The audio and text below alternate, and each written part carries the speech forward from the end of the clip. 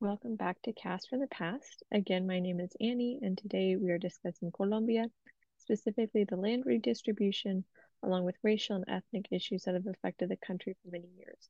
We are excited to be joined by Dr. Correa Ochoa, a postdoctoral fellow here at the Rice Academy of Fellows, who is based in the history department and will soon be starting as an assistant professor of history.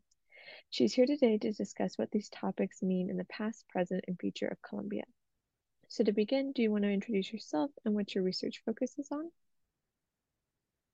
Hi, everyone. It's lovely to be here. My name is Laura Correa Ochoa. I'm a historian of Latin America and the Caribbean, and my research primarily focuses on questions of mobilization and race and racism in Colombia from the late 19th century to the 21st century. All right. Well, thank you so much again for being here today. So just to start off, what has land redistribution kind of historically looked like in Colombia, and what does that mean like in the context of mobilization? Yeah, absolutely. So Colombia historically has been land has been very unequally organized, and of course we need to go back to the process of colonization and colonialism, and not unlike other parts of the Americas, there's the the country that is today Colombia went through the indigenous populations that inhabited were increasingly dispossessed from their lands. And so we get into this process where land becomes central to political struggles from the colonial period to the present. And so, in particularly, when we get to the 19th century, in the post-independence period, land was increasingly concentrated in a very selective group of individuals. And these individuals also, while there were some people of African descent who had some access to land, it was disproportionately concentrated in white or mestizo landowners' hands. And this process of land became increasingly central to the political conflicts that have defined Colombia in many ways in respect to other countries in the Americas. So, for example, in the late 19th century, you start seeing this process of efforts by liberal administrations and subsequently by both conservative and liberal administrations to essentially disband the resguardos, and the resguardos being the collective lands that indigenous people were able to retain through the process of colonialism. So that happens on the one hand. At the same time, you also have this process of mass proletarization that happens as the export economies expand. So, for instance, with the United Fruit Company in the Caribbean or with the sugar haciendas in the Pacific region, you start seeing a lot of peasants of all ethnic and racial backgrounds increasingly lose access to land. But this process is, of course, racialized, right? So it has a particular disproportionate impact on indigenous and on Black peasants who are increasingly forced to work under what turn out to be very oppressive systems of labor. So this is one of the aspects. This has been central to land struggles. The other important event that is important to consider in Colombia has to do with the repercussions of La Violencia, which is a civil war that takes place between 1948 and approximately 1958. And it is largely land and questions of land play a significant role in this struggle. So this is the war leads to hundreds of thousands of deaths, tons of mobilization happens across the country. The inability of the state to address demands for land serves as a catalyst for La Violencia, and it also leads to the emergence of the guerrillas that have become kind of central to understanding Colombia's recent history, including the FARC and the ELN. The literature that has been produced by the Center for Historical Memory, which is trying to essentially think through the history of the conflict civil war, which we trace to about the La Violencia to the present, has really been able to show the centrality of land and of land inequality as an engine of conflict. And within this process, Black and Indigenous people participate in particular ways due to the different institutional locations that they that they occupy in the country, as well as because of, historical patterns of racism and exclusion and whatnot. Thank you so much. Kind of on that topic, thinking about land, and obviously there's a difference in between, there's lots of discussion about the difference in between kind of rural and urban areas. So what has, or has there been kind of a difference between the rural and urban in mobilization efforts of Afro-Colombians and then also indigenous people in Colombia? Yeah, absolutely. And I think Colombia, as I'm going to discuss in a little bit, is very particular because of how visible, how continuous, and how successful Black and Indigenous political struggles in the rural areas have been. But just for context, Colombia has until 1970 was largely a rural country. So that's something that is worth keeping in mind as we kind of think about the periodization of land struggles and of more broad political struggles in the country. But in part because of la violencia and of the inability of the Colombian state to address the land question, you see a lot of people migrating to cities, including places like Bogota, Medellin, Cali, and whatnot. But talking specifically about Black and Indigenous mobilization, I think the 1991 constitutions and the political struggles that produced it are kind of highlight the centrality of Black and Indigenous rural struggles. So for those who are unaware, in Colombia in 1991, it passed a new constitution, replacing one that had been written in the late 19th century. Unlike in the US, the writing constitutions and producing new constitutions is not atypical for Latin American countries. So just to flag that. But this constitution was really important because it recognized Colombia as a multicultural and as a pluricultural country. And it also granted significant collective lands as well as culture and ethnic rights to Black and Indigenous populations. So the process around the constitution, it revolved around mass popular mobilization throughout the country. But in the case of Black and Indigenous people, Black and Indigenous peasants in the Colombian Pacific Coast form an alliance to try to make sure that their voices and their demands were to be included in the constitution. So a result of this constitution, and particular laws that I don't know if we want to get into detail, but essentially Black communities in the Colombian Pacific Coast, in other parts of the country, but I want to emphasize that this is primarily in the country's Pacific Coast, as well as Indigenous people, were able to sort of get institutional recognition of their collective forms of land, as well as to processes such as ethnic consulta previa, which translates to previous consultation. And this means that if the Colombian state is going to pass policies that will affect Black and Indigenous populations, these communities have to agree to it. So in theory, it's supposed to allow for important forms of political and cultural autonomy. This is not always gets implemented, but just want to mention that this is one of the things that happen. But at the same time, in addition to this kind of systemic rural mobilization that has been very powerful and significant and and in many ways materialized in the 1991 Constitution, you also have a process that happens with this kind of recognition of multicultural rights, which is the escalation of the Colombian conflict from the late 1980s, especially in the 1990s, and peaking in the 2000s. And while you have multicultural rights sort of being recognized in some kind of way, you also have this process of mass dispossession and dislocation of Black and Indigenous communities. So the moment that you start getting the kind of the legal titles for Black populations in the Pacific, you also see the encroachment of these communities at the hands of right-wing paramilitaries, as well as left-wing guerrilla movements and the military. And so there's a process of dispossession.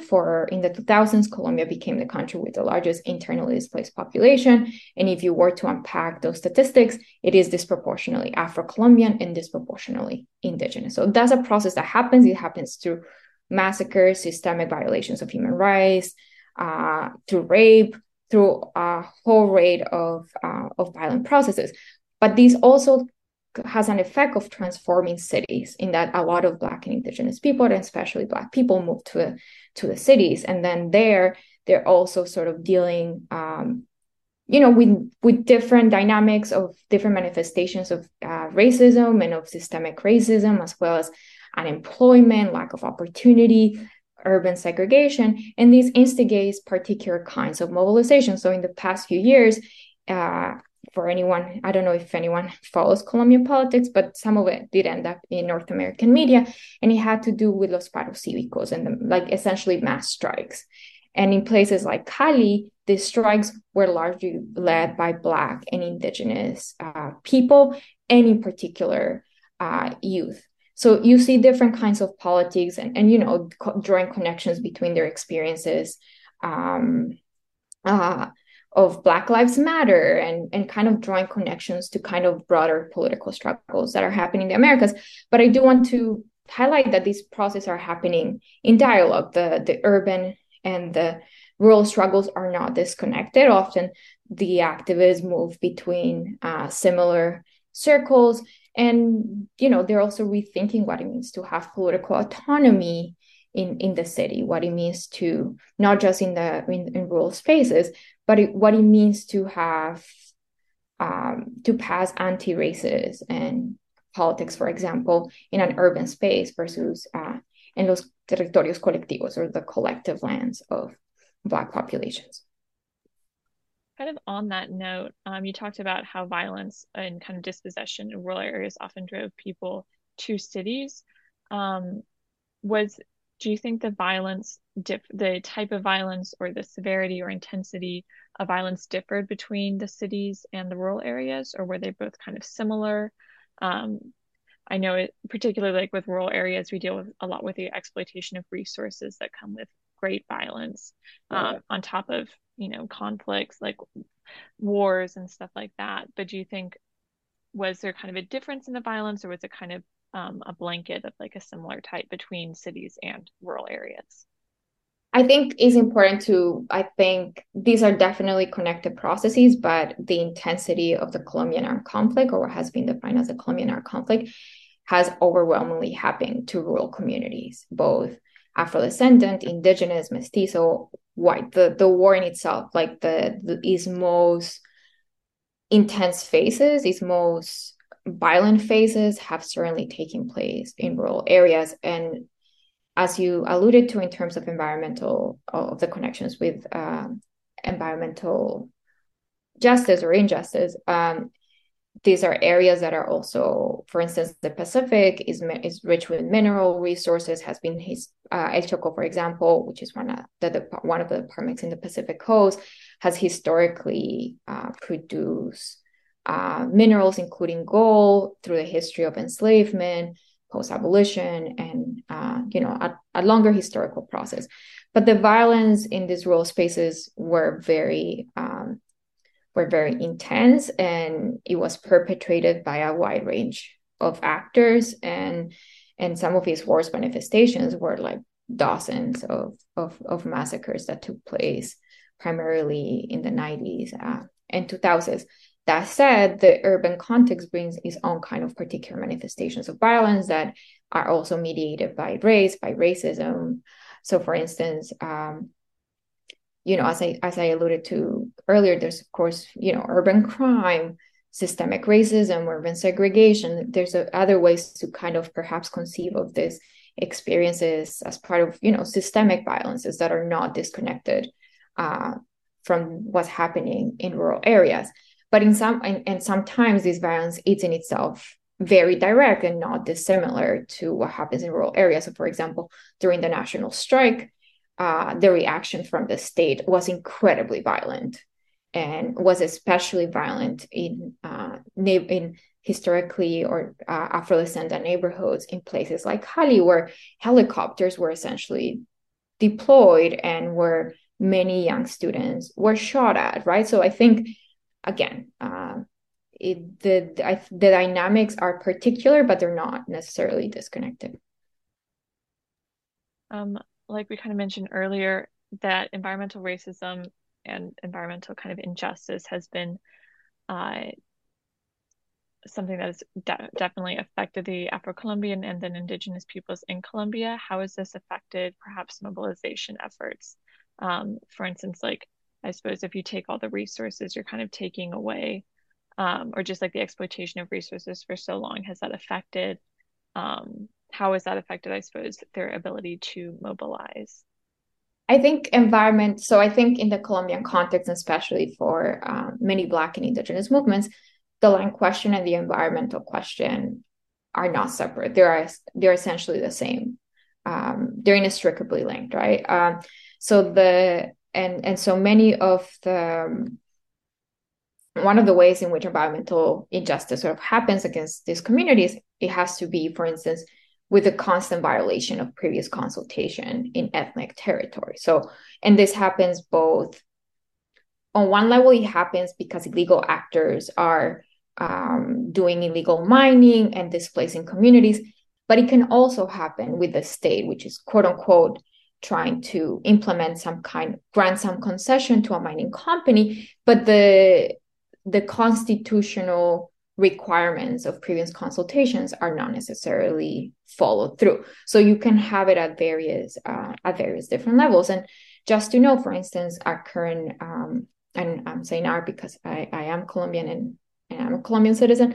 Our current vice president, Francia Marquez, she herself is an environmental and I'm an environmental social leader, but she's also a land justice leader. So the struggles are very much interconnected. In that manner, like we're seeing with this new government, obviously she is kind of at the forefront of this very public face, I suppose, for kind of land justice. How have recent movements towards land redistribution reflected past ones, or have there been many changes in the way they've been approached or maybe employed throughout the last few decades?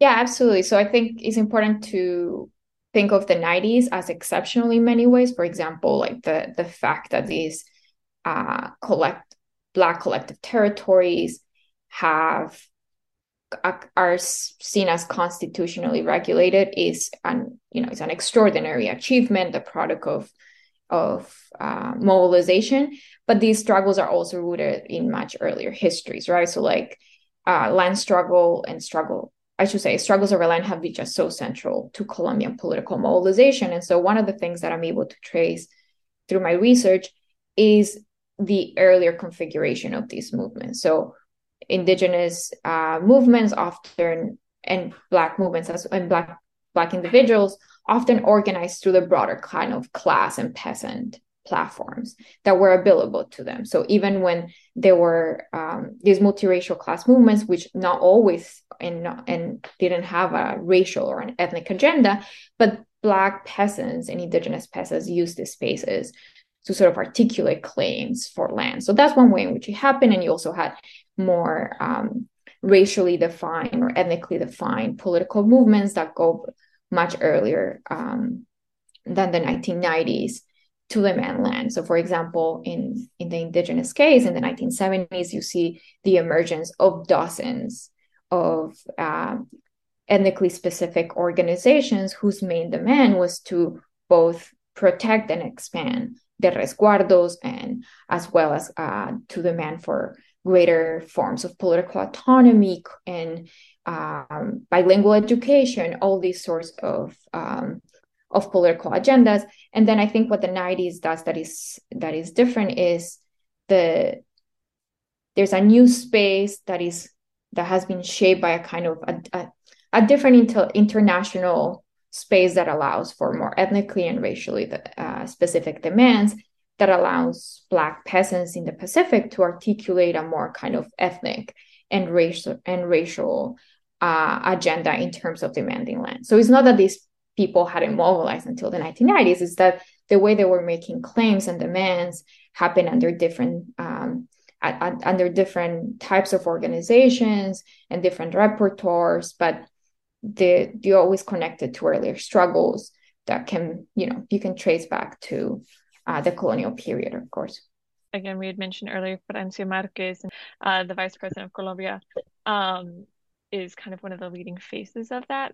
What has the role of particularly women been in this land redistribution um, throughout the decades?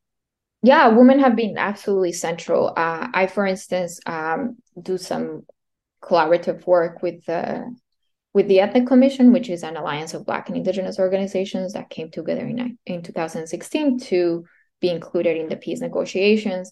And a lot of the women have been historically involved in all facets of political organizations.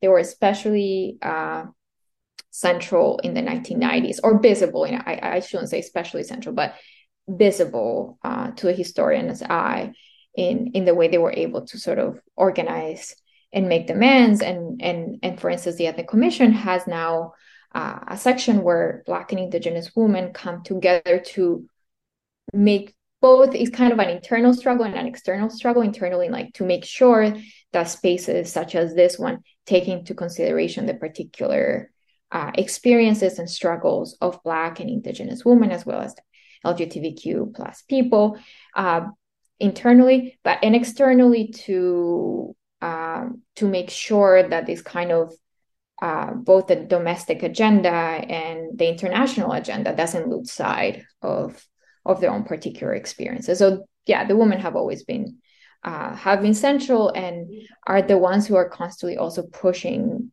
both for in the case of the peace agreement of 2016 to have both an ethnic lens but also a gender lens. So that takes kind of an intersectional approach to the experiences of Black and Indigenous people and to those who have been victimized by the conflict. Have women within indigenous groups been perceived ever differently than Afro-Colombians? Have they from years been perceived as like any differently, or do they occupy a different space within that class system earlier, or have they been kind of, I suppose, grouped together, particularly in these kind of mobilization efforts? I think what we see is like so there's instances in which this Black and Indigenous people and Black and Indigenous women mobilize in similar platforms, organized together. And one of those examples, of course, being the Ethnic Commission, but they also have their own, you know, particular and kind of separate forms of political organizing.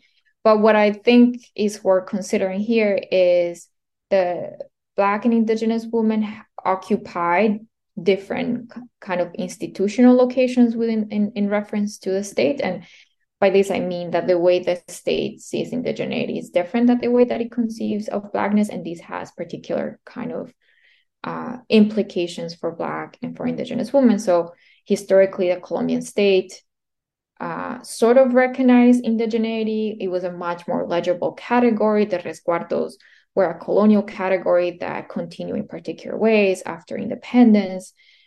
So the claims for land kind of indigenous people are in some ways more legible to the state, whereas those of people of African descent are not seen as legible in the same way. So I think the to think about the particular kind of experiences that they have requires sort of, you know, thinking more broadly about the different places that these groups occupy within in respects to the state, but also within the national imaginary. But that said, I think if you look at kind of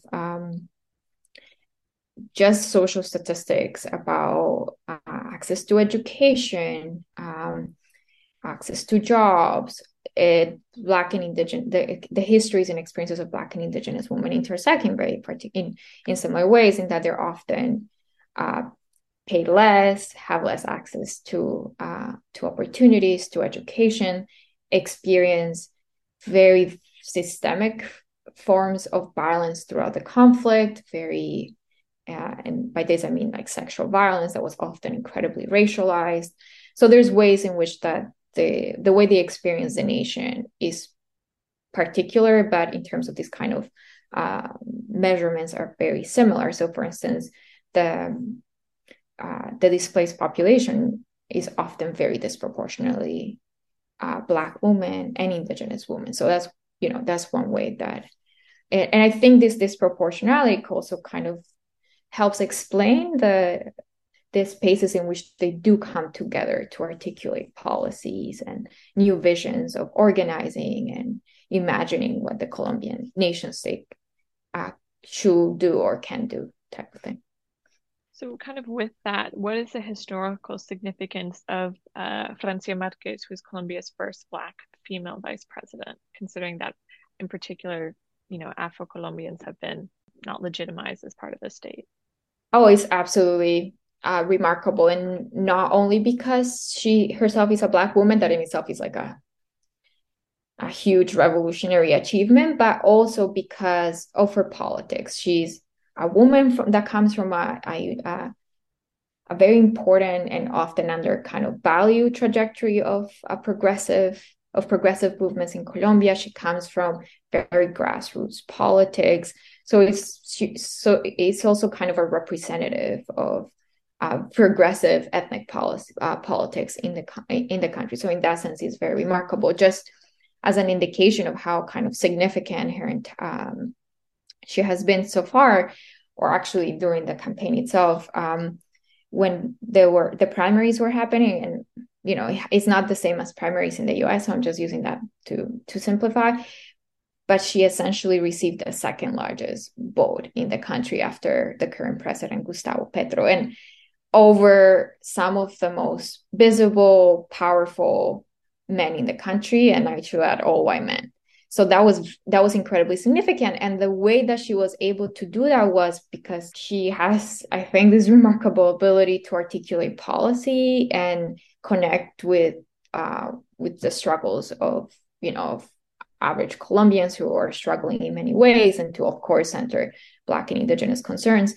But also she did so well that it forced the other candidates to essentially pick a Black vice president for all the tickets. Essentially ended up, most of them, I think with the exception of one or two, to pick a Black vice president. And that is remarkable. She has forced also a conversation about race and racism, and often because of the incredible racism that she has faced, both in social media, but also by media and just by average people. So I think that has been very remarkable to see how it's not that racism wasn't happening, but she has forced a public conversation that wasn't there. And as someone who studies these questions from the late 19th century, that is quite remarkable.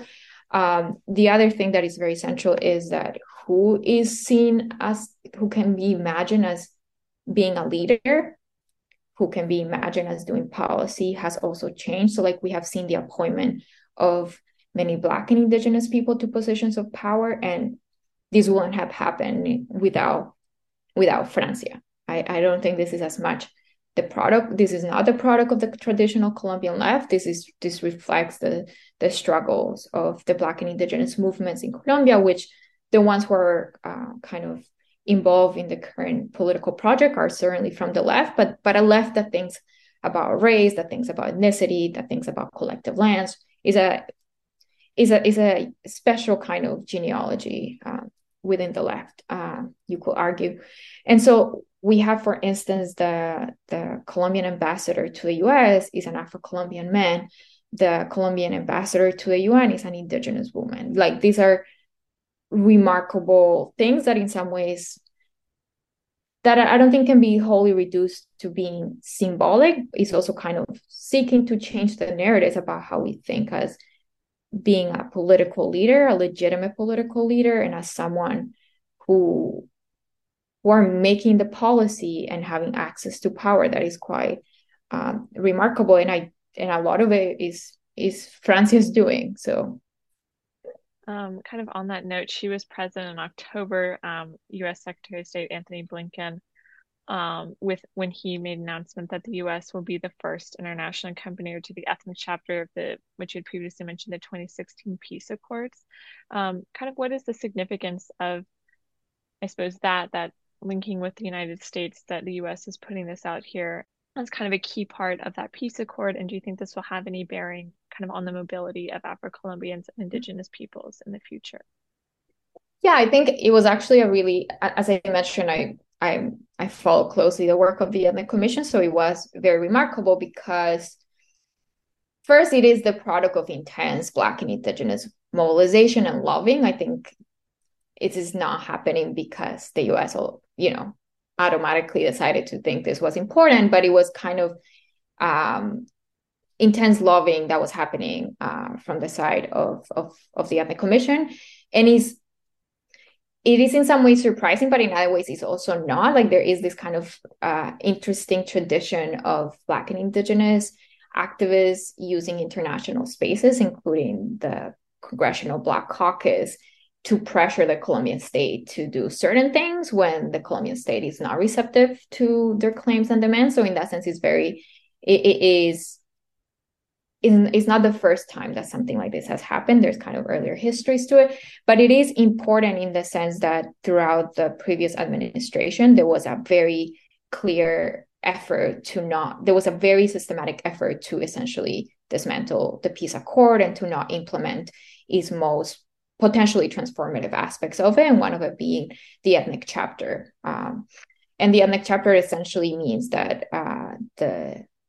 how the peace process is implemented needs to have an ethnic lens, and it needs to recognize the constitutional rights of ethnic communities in the country. So just to briefly explain what it does. So I think it was